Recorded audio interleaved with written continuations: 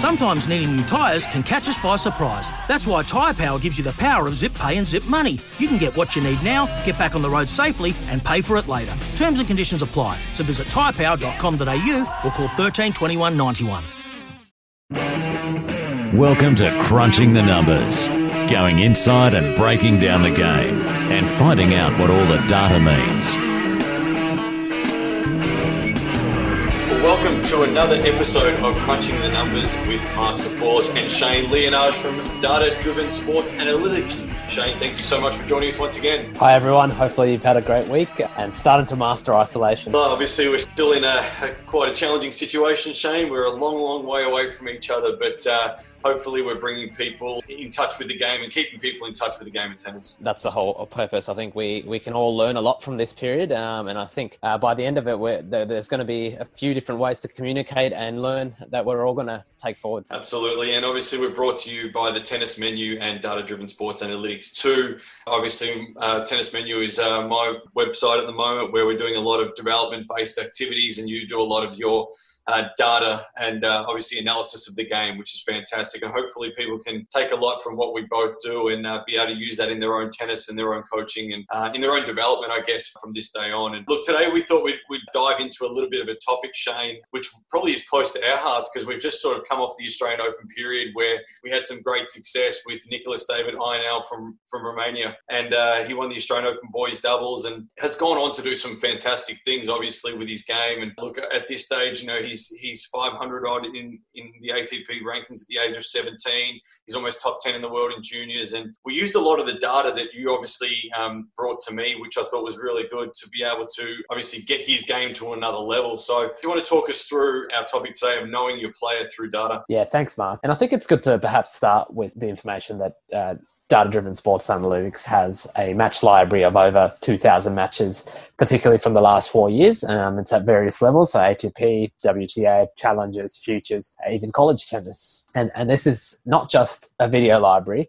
The data from those matches is collated into a database that I've built, and that is perhaps the starting point in terms of when I'm working with a player. I'll look to that to see, do I have anything on them already? My aim is to get about 50 matches on a player before working with them, but that's not feasible in every instance. With David, unfortunately, we didn't have any in our database to start with. So I had to go and acquire 15 matches and then had to annotate them using a custom tagging panel. And I think just on the tagging part, the focus really is on the key events that I know that the coach is looking for, but also tagging in a manner that the information can go into the database and be useful for further reporting, analysis work, or down the track as well, we do some predictive analytical work, and to make sure that we're tagging the right information to be able to do all of that down the track. Touched on the fact that there's a dashboard, so I've built a dashboard that sits on top of the database, so every time a match goes into that database, the dashboard updates with the information, and a coach can actually log in and see a dynamic report, so they can filter what they want, get a PDF, or some coaches who are not quite as comfortable using a dashboard, they prefer me to send them a PDF of static data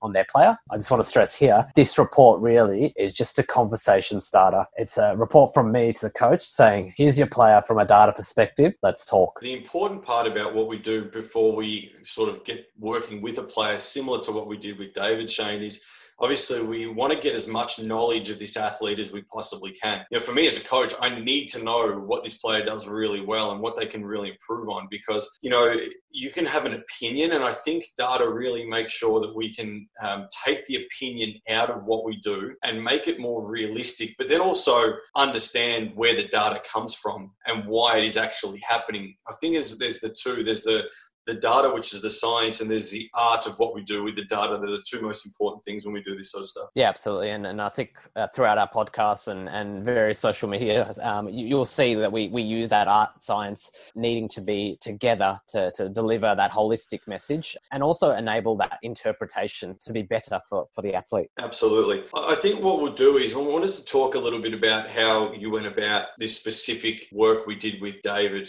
And basically from the word go, when I was talking to David and negotiating our deal and looking at how we sort of are going to work together, you were doing the work in the background, and it was quite funny because I hadn't even come to terms or agreements with the management and the family, And you've done so much work already on David and his game. Do you want to take us through the kind of thing you did and what you gave me? Yeah, and I think that situation was maybe a little bit unique because I think it was on match day, on his first match day, that we knew for sure that we were working with him. But with the work we do, the timing's really important. So when there was even a rumour that we were potentially working, I had to start at that point, particularly because David being a junior, that not having a big presence on the ATP Challenger Tour at that stage, there just wasn't a lot of matches that we had already got in our database. I had to start from scratch really with him. So as I mentioned before, there was a video tagging work, but then I think it's a matter of using the data from there. So had to look at things like, well, what was his preference on serving? What was his,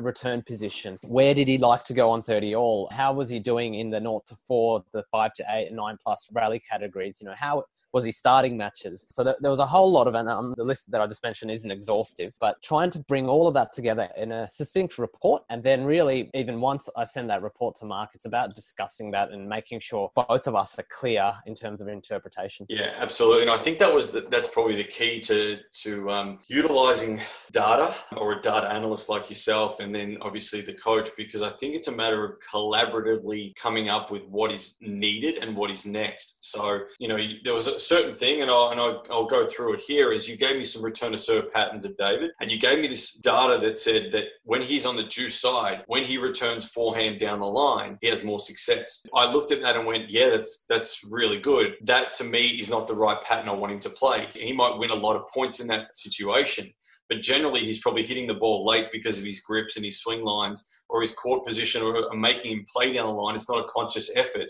to go down the line. So we had to collaborate the data with the thoughts and the art together, and make sure that we didn't just say, well, the data says that down the line is the most successful spot, we're going to go there. There's always a reason why that happens, and it could have been just, obviously the late return to serve and the server wasn't ready for it, or whatever it might have been. But I think it's important to make sure that the data matches up with the game style of the player and the patterns of play that you want them to play as well. Yeah, I think that's a really big point, Mark, because the data that we had there was historical data. It's not necessarily where you want the player to be in 2, 3, 4 years' time. So that was a clear indication where, yes, he historically had success playing a certain way, but if he wanted his game to be robust and hold up as he went through the levels, we needed to change something. And that really was only figured out when we sort of talked to each other and had that vision for the future. Well, one of the major things I think you gave me in this situation, when you did the research, you gave me this research around his starting of matches. Now, he's obviously starting of matches. You gave me research that he was winning only 0.8 of a game in the first 4 games of every match. What does that mean to you in data terms? Generally, that means you're down a break, if not 2 breaks. In terms of scoreline, it's either 3-1 or 4-0. So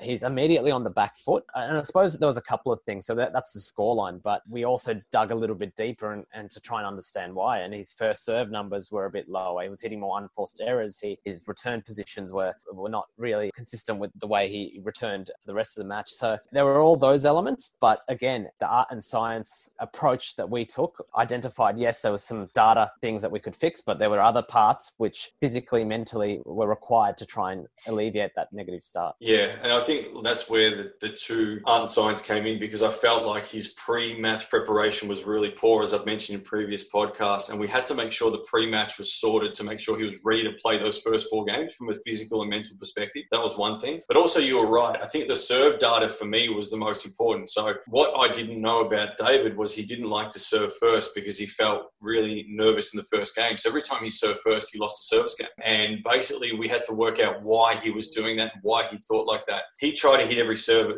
full speed in the first 2 or 3 games, as opposed to serving for patterns and looking for +1. So we totally changed the thought around trying to hit aces to trying to serve to a pattern and then utilize his strengths on the second ball. And that was another little element of that, because I felt like you gave me data based around if David hit 3 forehands in a point, he won the point 93% of the time. And without knowing that data, I wouldn't have been able to grab the patterns and go, hey, David, this is what you historically have done. This is what we need to do to play our best tennis. So that data for me helped us obviously to be able to create a winning game plan in those first 4 games. A few things as well. So obviously at this stage, largely the communication is still between me and you, so the coach and the analyst. And I know you drip feeded bits and pieces to David, particularly more around the video, I think, but maybe you want to tell our viewers, I suppose, how much of it you were using at this stage, David. It's interesting because data can be one of those things where, like, you look online right now and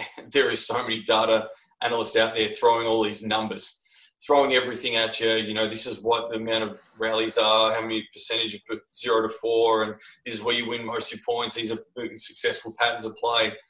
But what do you use and what don't you? And that's the art of what you do as a coach. Most players can only accept 1, maybe 2 bits of information at a time. So every single day I drip fed 1 bit of information, and then the next day I would reinforce that bit of information. And if he was ready, I would layer the next bit of information to him. And I think it's about layering your messaging, which is really critical to the data filtering as well. You take the data, you use one, you practice it that day, you see how it is the next day, you reinforce it. If it's still not quite where you want it, you continue with that. If it's good or if he understands it, you drip feed the next little part in, then you reinforce the next day and you drip feed again. And that's how basically it sort of looks from a coaching perspective. And I think a lot of coaches out there try and do it all at once. Even players, they go, I'm going to grab all this information, I'm going to utilize all this. It's very hard to do that. So I think it's a matter of drip feeding for sure. I want to let's take a look at the first 4 shots of the match with David. I think that was the next element. And we talk about data. Do you want to just go through, Shane, what are the rally lengths? Obviously, you did a great graphic for me for a presentation I'm doing at the moment. The rally lengths of 0 to 4, 5 to 8, and 9 plus, and then the amount of time that those points are played for. So the 0 to 4 was roughly, I think, 67% of the time. And it's usually around the 4 to 5 second mark, the rally length there. So what that tells us is that's where the majority of the points are played. So I think it was big as well, going back to the David example. He on serve was winning only 68% of the 0 to 4. And then on return, he was winning only 20% of the 0 to 4. So that was a key area for us immediately to go, well, what's going wrong in that 0 to 4? And part of it was he wasn't getting returns back into play. Part of it was perhaps he was returning too close to the lines and not trying to attack through the middle of the court. You can probably go into a bit more detail on what we did there. To me, that stood out the most with David, and especially this example that we're utilizing today. Knowing that 67% of points finished within 4 shots and seeing his rate of, it was around about the 40 or 5 or 50%, he was only winning in the 0 to 4 ratio overall. That was never going to win him a match, and it wasn't going to make him win consistently in matches. So we had a massive focus of those first 4 shots in practice. So everything we did in practice was based around aggressive, having an intent, having a mindset of those first 4 shots, I'm going for it. So basically we served to spots and used the first shot as a forehand. And on return, we returned middle and then took first strike on the forehand as much as we could. That was our focus in our practice sessions as much as we possibly could. And we tried to focus in on those first 4 short, sharp, first 5 seconds of point play that we possibly could do. I knew he was a great endurance athlete, didn't have to do a lot of work on the endurance points, the 9 pluses and 7, 8, 9, 10 balls was okay.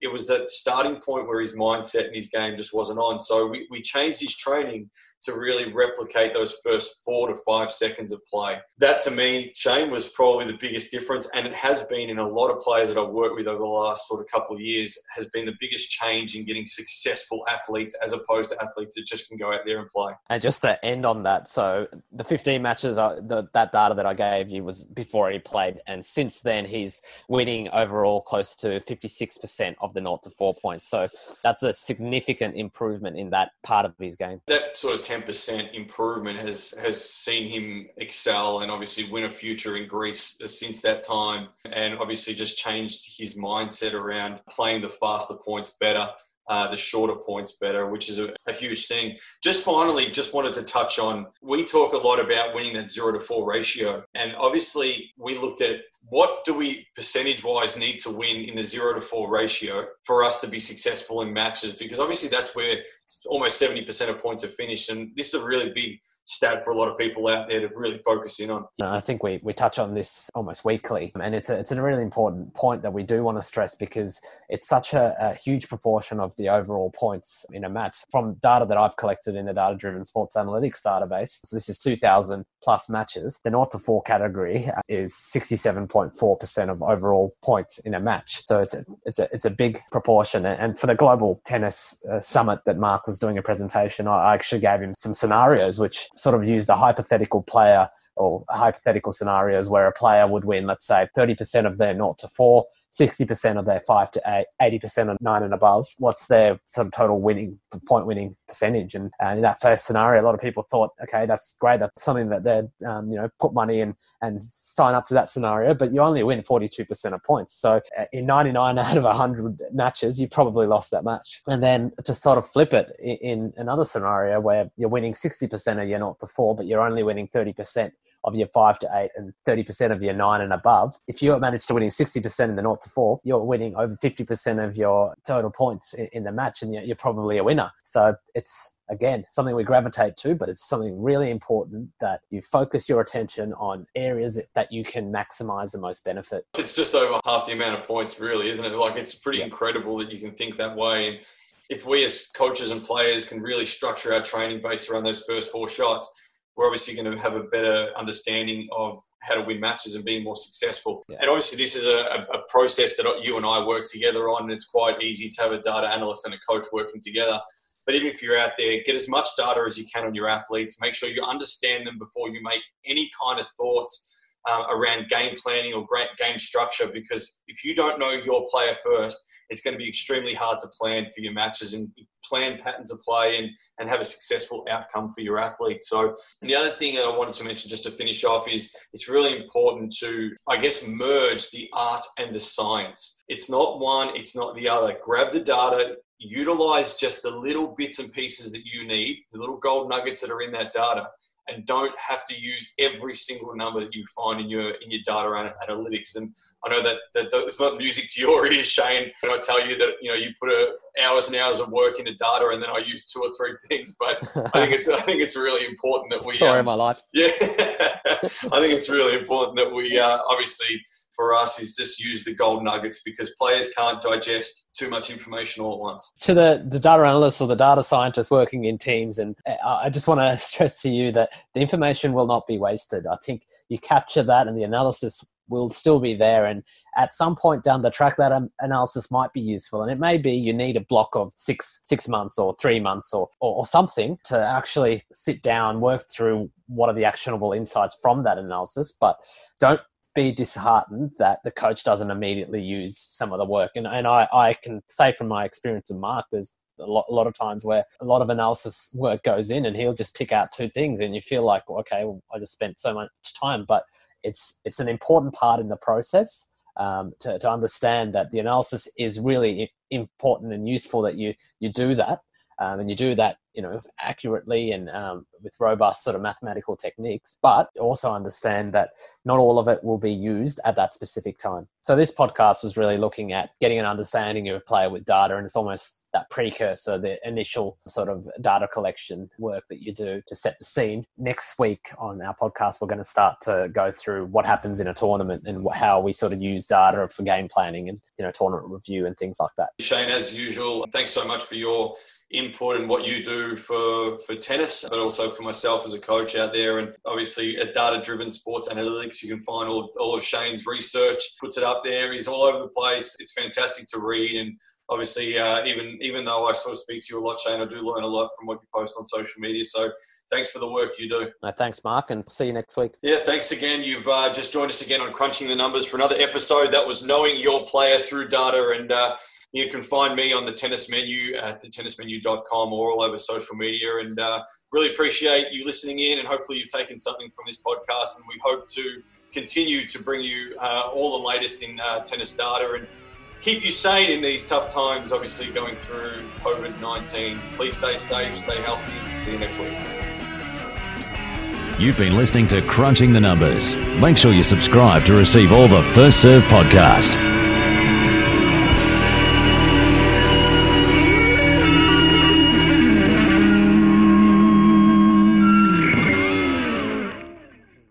Want to witness the world's biggest football game? Head to iCanWin.com.au, predict Australia's score with a crystal ball, and it could be you and a friend at the FIFA World Cup Qatar 2022 semi-finals, all thanks to McDonald's. Maccas, together and loving it. TNCs apply.